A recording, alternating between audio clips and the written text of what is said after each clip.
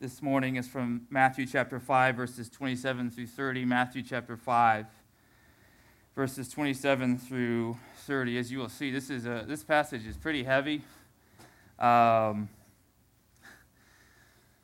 Typically, when we do child dedications, I try to read something in conjunction with the sermon from the Children's Storybook Bible, but man, is that a challenge given the passage that we have before us. But we're going to go ahead and get started with this, and it is a heavy passage, I'll warn you right now, but I think it's also surprisingly encouraging.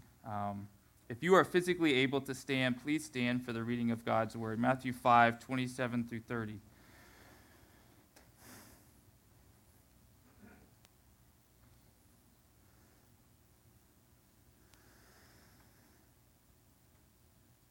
This is Jesus speaking. You have heard that it was said, you shall not commit adultery. But I say to you that everyone who looks at a woman with lustful intent has already committed adultery with her in his heart. If your right eye causes you to sin, tear it out and throw it away. For it is better that you lose one of your members than that your whole body be thrown into hell. And if your right hand causes you to sin, cut it off and throw it away. For it is better that you lose one of your members than that your whole body go into hell. This is the word of the Lord. Let me pray for us. Father, as we make our way through the Sermon on the Mount, we're coming now into this Sunday, next Sunday, really heavy, tough passages. And so we need an extra dispensation of your grace. And Lord, we trust you with this text. Though it be heavy, we know that you have given it to us still as a gift for our own good and for the good of our city and our world. Help us to see that this morning. Holy Spirit, work in great power, miraculous power to edify us accordingly. We love you, Lord. We pray all of this in Jesus' name. Amen. You may be seated. This is a fascinating passage to consider in a moment in which we might say that sexual fulfillment, actualized through sexual freedom, might be our society's de facto religion. Recently, I've seen authors argue that we probably, this is hard to confirm for sure, but there's a good chance that we place more hope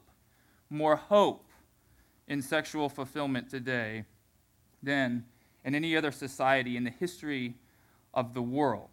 And since our religion is essentially the direction of our hope, our religion is the direction of our hope, that's how we can look at it, which means that everybody is religious, sexual fulfillment becomes our church. That's where we're living, so to speak.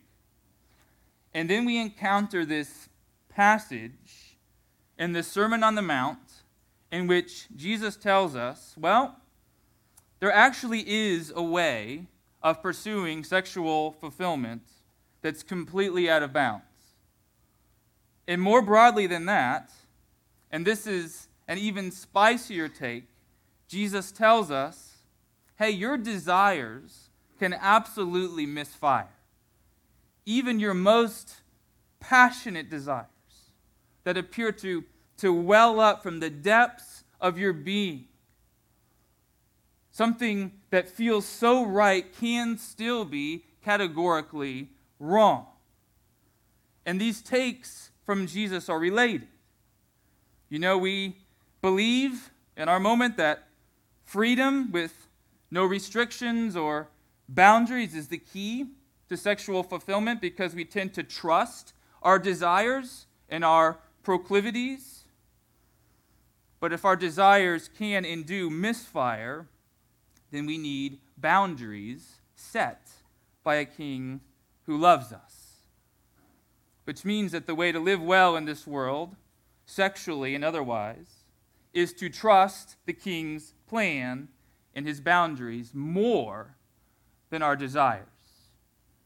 I want to pause. I want to ask a question before we really get going here. Church, are we willing to trust King Jesus' standards in all areas of our lives, regardless of what those standards say, regardless of how costly they might be, regardless of how upside down they might feel culturally? Do we believe that trusting the King entirely in all of these areas is the way to live well in this world? Or if we're being honest with ourselves, are we perhaps professing Christ, but actually trying to live how we please, ignoring or twisting the standards that we really don't like very much?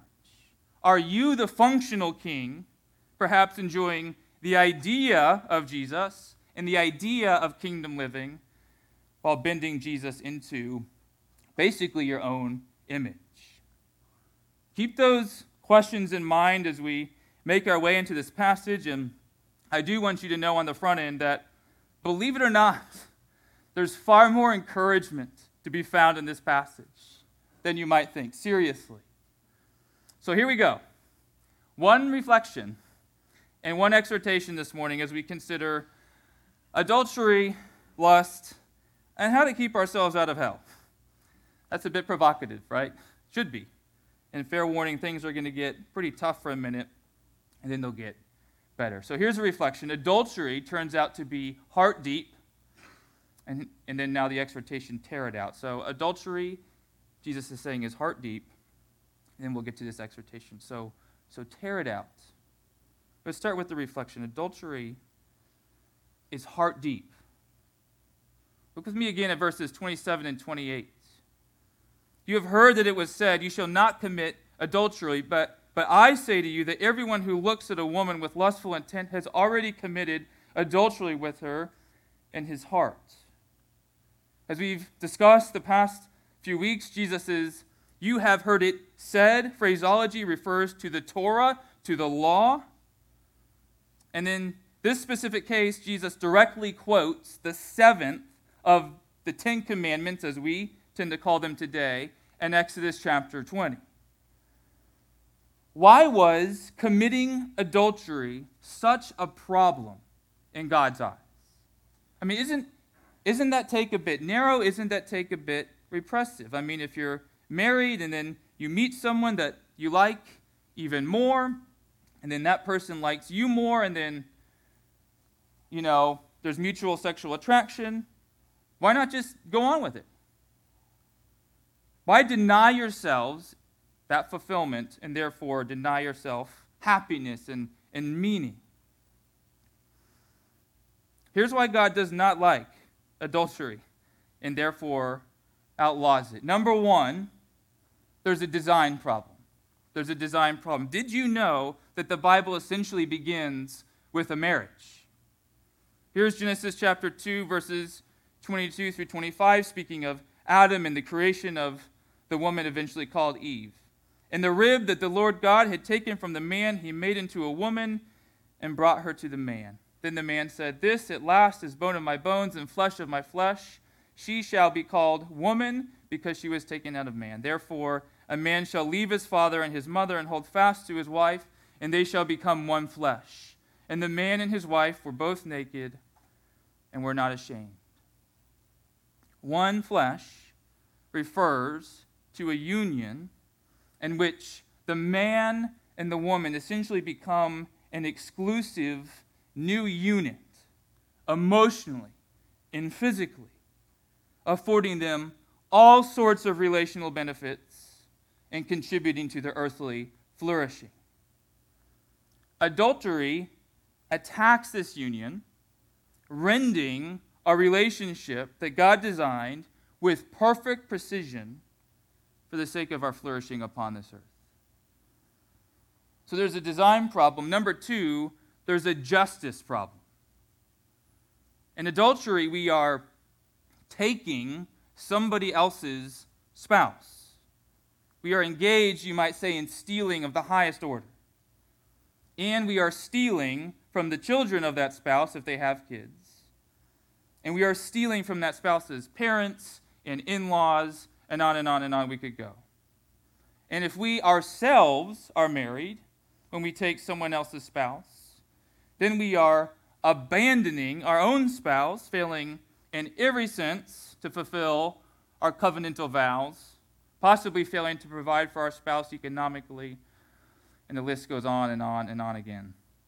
Plus, adultery it's inherently self-oriented, which means that we are, in this kind of relationship, we are far more likely to act manipulatively, to control, to abuse, since we are seeing fellow human beings as someone to be had for the sake of our personal gratification. It's the opposite, it's literally the opposite of the sacrificial, other-oriented posture that God intends for marriage. Maybe I might be really naive here.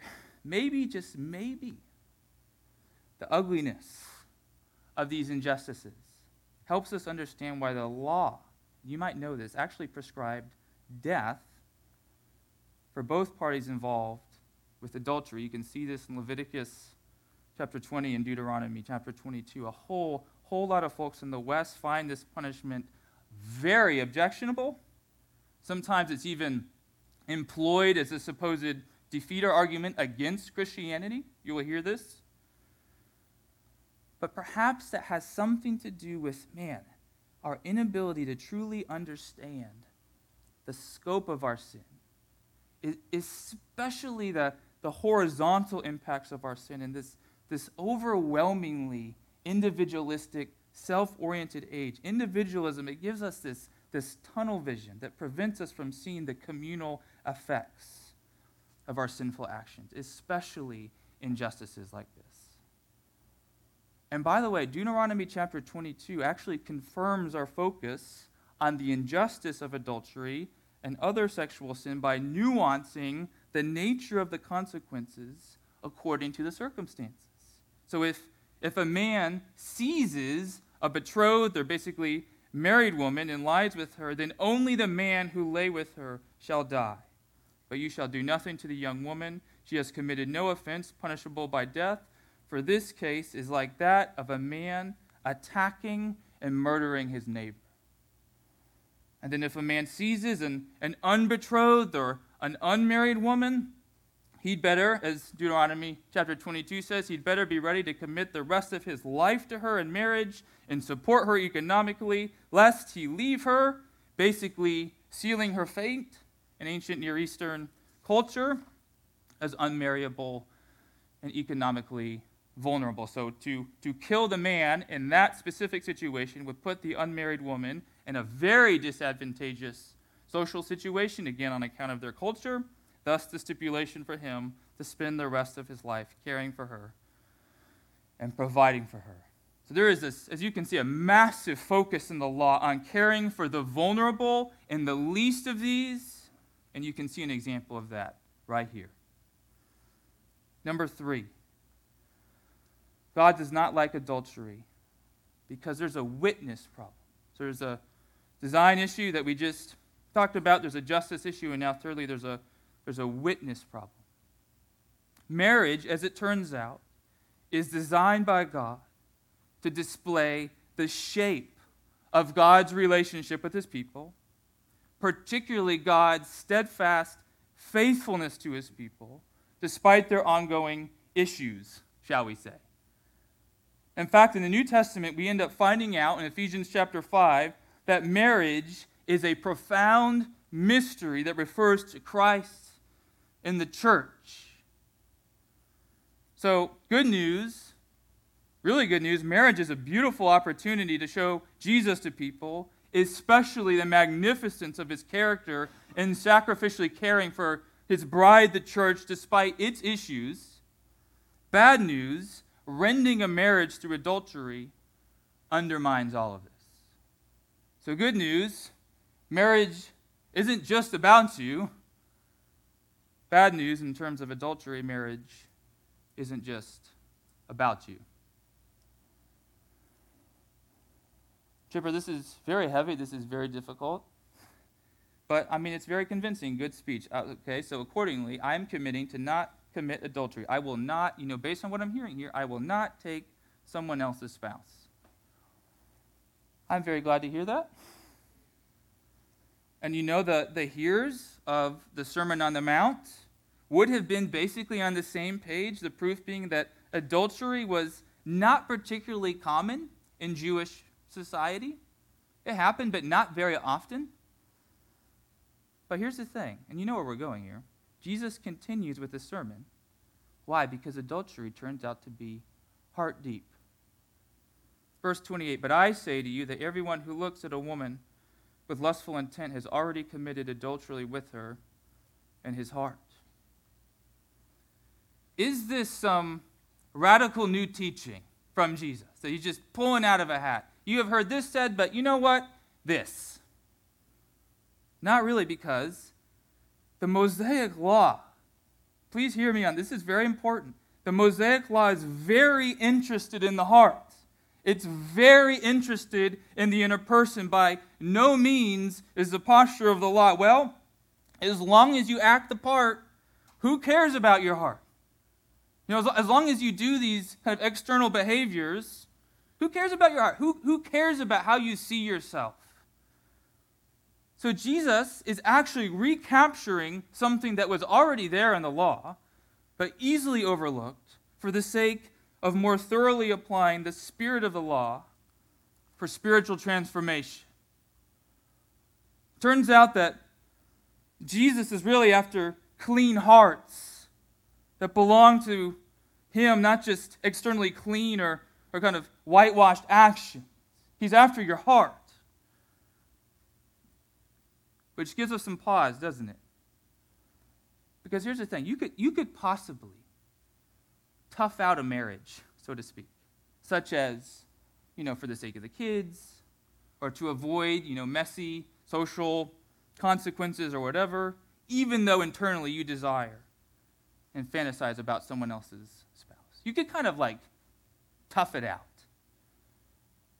Because you could possibly maintain the appearance of righteousness while watching shows, maybe even culturally acceptable and celebrated shows that feed your lusting heart.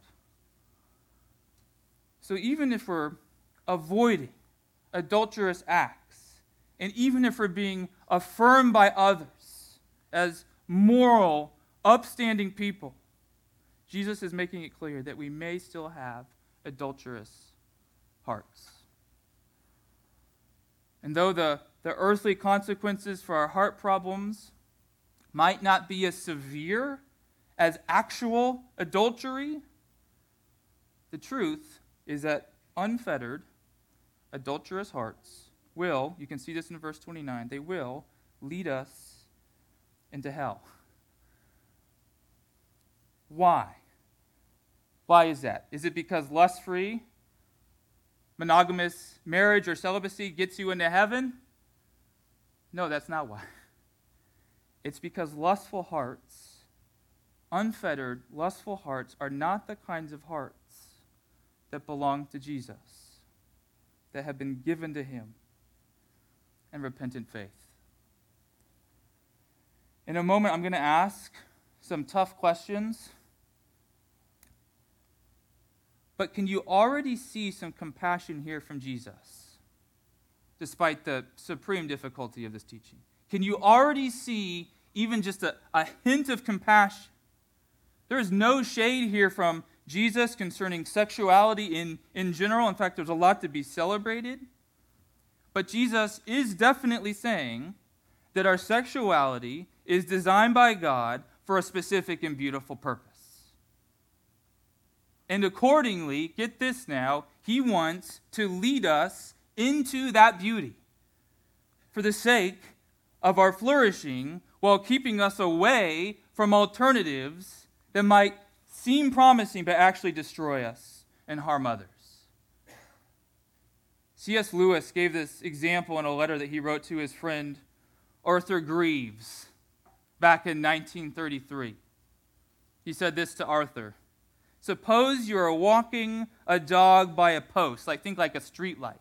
Suppose you're walking a dog by a post. You know what happens, apart from his usual ceremonies and passing a post. You know what happens. The dog tries to go to the wrong side of the post and then gets his head looped around the post. It happens every time. So you, the person walking the dog, see that he can't do it, that he can't keep going the way that he wants to go if he really wants to move forward, and therefore you pull him back. You pull him back because actually you want to enable him to go forward. The dog walker wants the same thing as the dog, namely forward movement.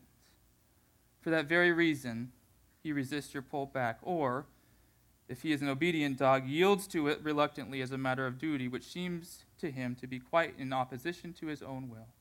Though in fact, it is only in yielding to you that he will ever succeed in getting where he wants to go. Notice that this dog walker is actually leading the dog to freedom. Do you see that he's leading the dog to freedom even though he is restricting the dog's movement? The dog who would have otherwise tangled himself around the pole, ironically in the name of personal freedom. Whereas I saw another author put it this week, real freedom is not freedom from all restrictions. It's about finding the right ones. God affirms our desire for true freedom and fulfillment and joy. And that's why it doesn't just stand there when we're on the path to destruction. Do you see this? In fact, this is so important, the more that God shares our desire for happiness and satisfaction, the more zealously he will call out our sin and tell us to purge it. False prophets, false teachers, you name it, care more about their well-being and popularity than our good, so they avoid telling us the hard things that we need to hear to experience true transformation, and then they end up healing our wounds lightly, to quote Jeremiah chapter 6, verse 14. Jesus the Messiah, on the other hand, tells us hard, even painful things that lead us into transformation and true healing in inner righteousness. Here are two questions for the sake of discerning lustfulness. And I'm convinced that we actually, and unfortunately, tend to be more lustful than we think because we're remarkably skilled at coddling and even defending our lust, and we always compare ourselves favorably to other people. And again, the focus here is on sexual lust, since that's the focus of this text. Number one, are you objectifying someone you find attractive?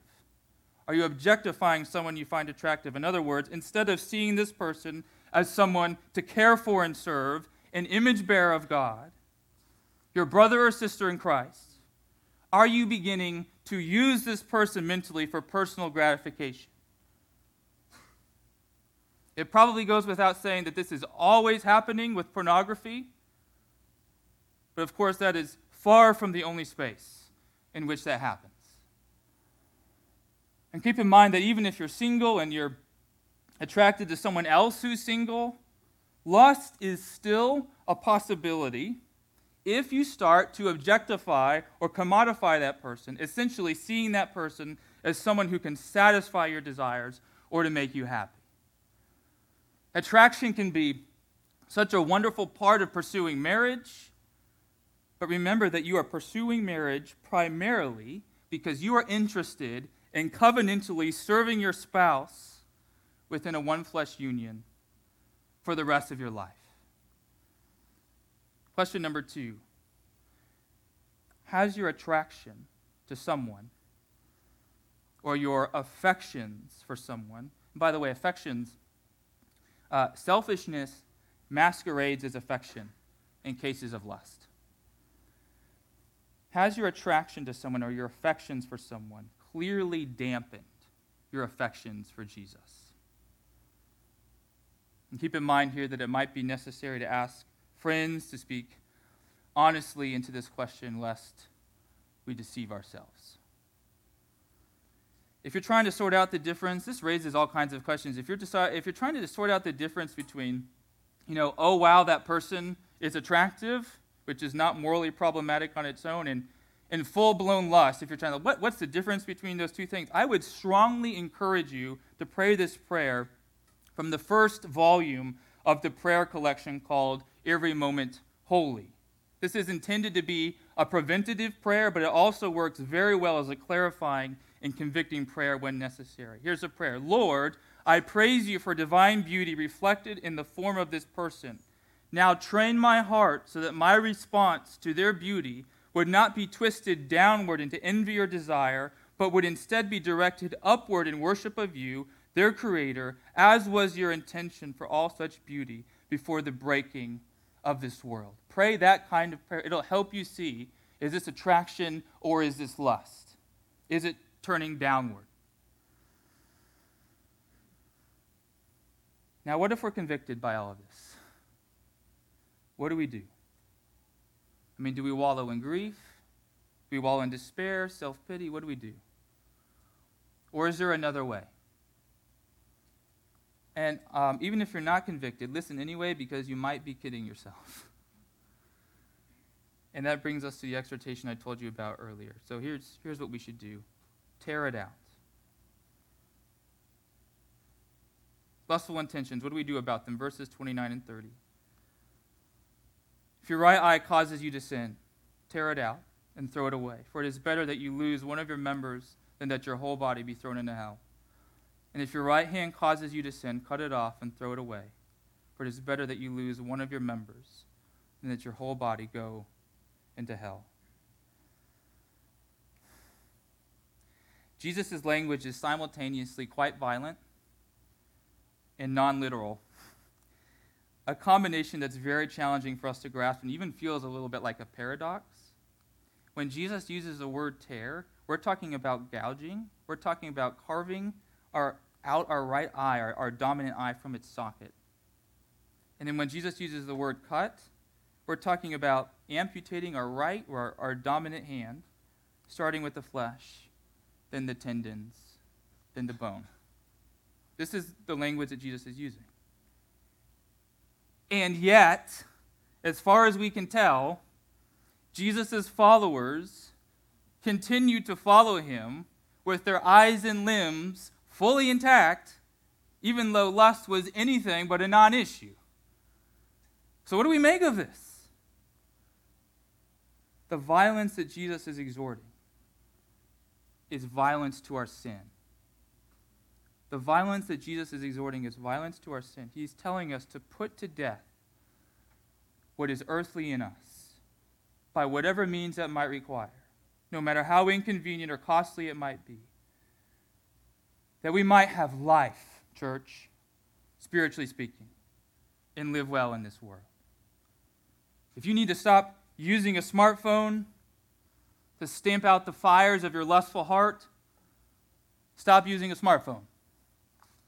If you need to change the time that you go to the gym or go to an entirely different gym, do that. Go to a different gym. If you need to change the dynamics of a particular relationship, even for a season, then do it. Chipper, I don't know. This sounds so dramatic. It sounds so dramatic. Maybe. But it sure sounds worth it to me. If, second half of verse 30, it means keeping your whole body from going into hell. I thought about cutting this illustration, but I'm not going to, and we're just going to go a couple minutes late. I apologize, but it just preaches, and I feel like the Lord is putting this on my heart, so we're just going to do it. Amen. And next week we'll make it up to you, I promise. Many of you are probably familiar with the story of Aaron Ralston, the mountaineer who in 2003 got trapped in the Utah Canyon when an 800-pound boulder dislodged and pinned his right wrist to the canyon wall.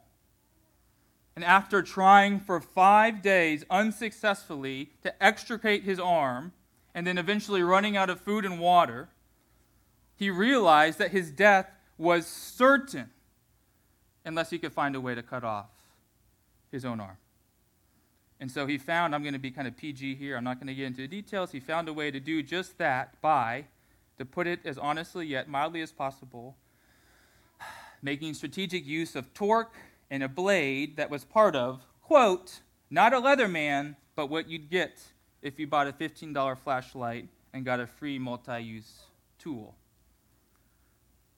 Dramatic. Yes. In fact, 7 years later, James Franco starred in a full-length film about this story. You cannot get more dramatic than James Franco, right? Painful? Inconvenient? Yes, like the definition of it. Worth it? Yes, because in cutting off his arm, he saved his life. But here's the thing. We can't just muster up the energy to put our sin to death, can we? Perhaps, as we said earlier, we can sort of stay married or participate in some kind of external conformity for social or practical reasons. But that doesn't address the hard stuff. Perhaps we can even, maybe we could physically cut off our own arm like Aaron Ralston if we got stuck in a canyon. I kind of doubt it, but maybe. But that still wouldn't address the hard stuff. You could walk around with one arm, literally, and still have a lust problem. In fact, if you check out Ralston's story after all of this, you'll see that his post-amputation romantic life has been rather fraught, including a divorce and domestic abuse allegations and all sorts of things like that. So then how do we become the kind of people who put our lust to death? That's the question. By repenting of our sin, because the kingdom of heaven is at hand, Matthew chapter 4. And then by walking with Jesus, the one who brings the kingdom, and giving him our hearts, and abiding in his love. And as we abide in the love of Jesus, Jesus renovates our hearts, and he completely reorders our loves. And in doing so, what happens is we come to really hate our sin, particularly the way in which that sin keeps us from enjoying the Lord and flourishing in this world. And then Jesus empowers us, presently by the power of the Holy Spirit. Jesus empowers us to gouge out our eyes and cut off our arms, that we might truly live. So the way to turn around here has a lot more to do with Jesus than us. You see this? It has a lot more to do with pressing into him. And do you see that such a grace that God permits us to turn around in the first place?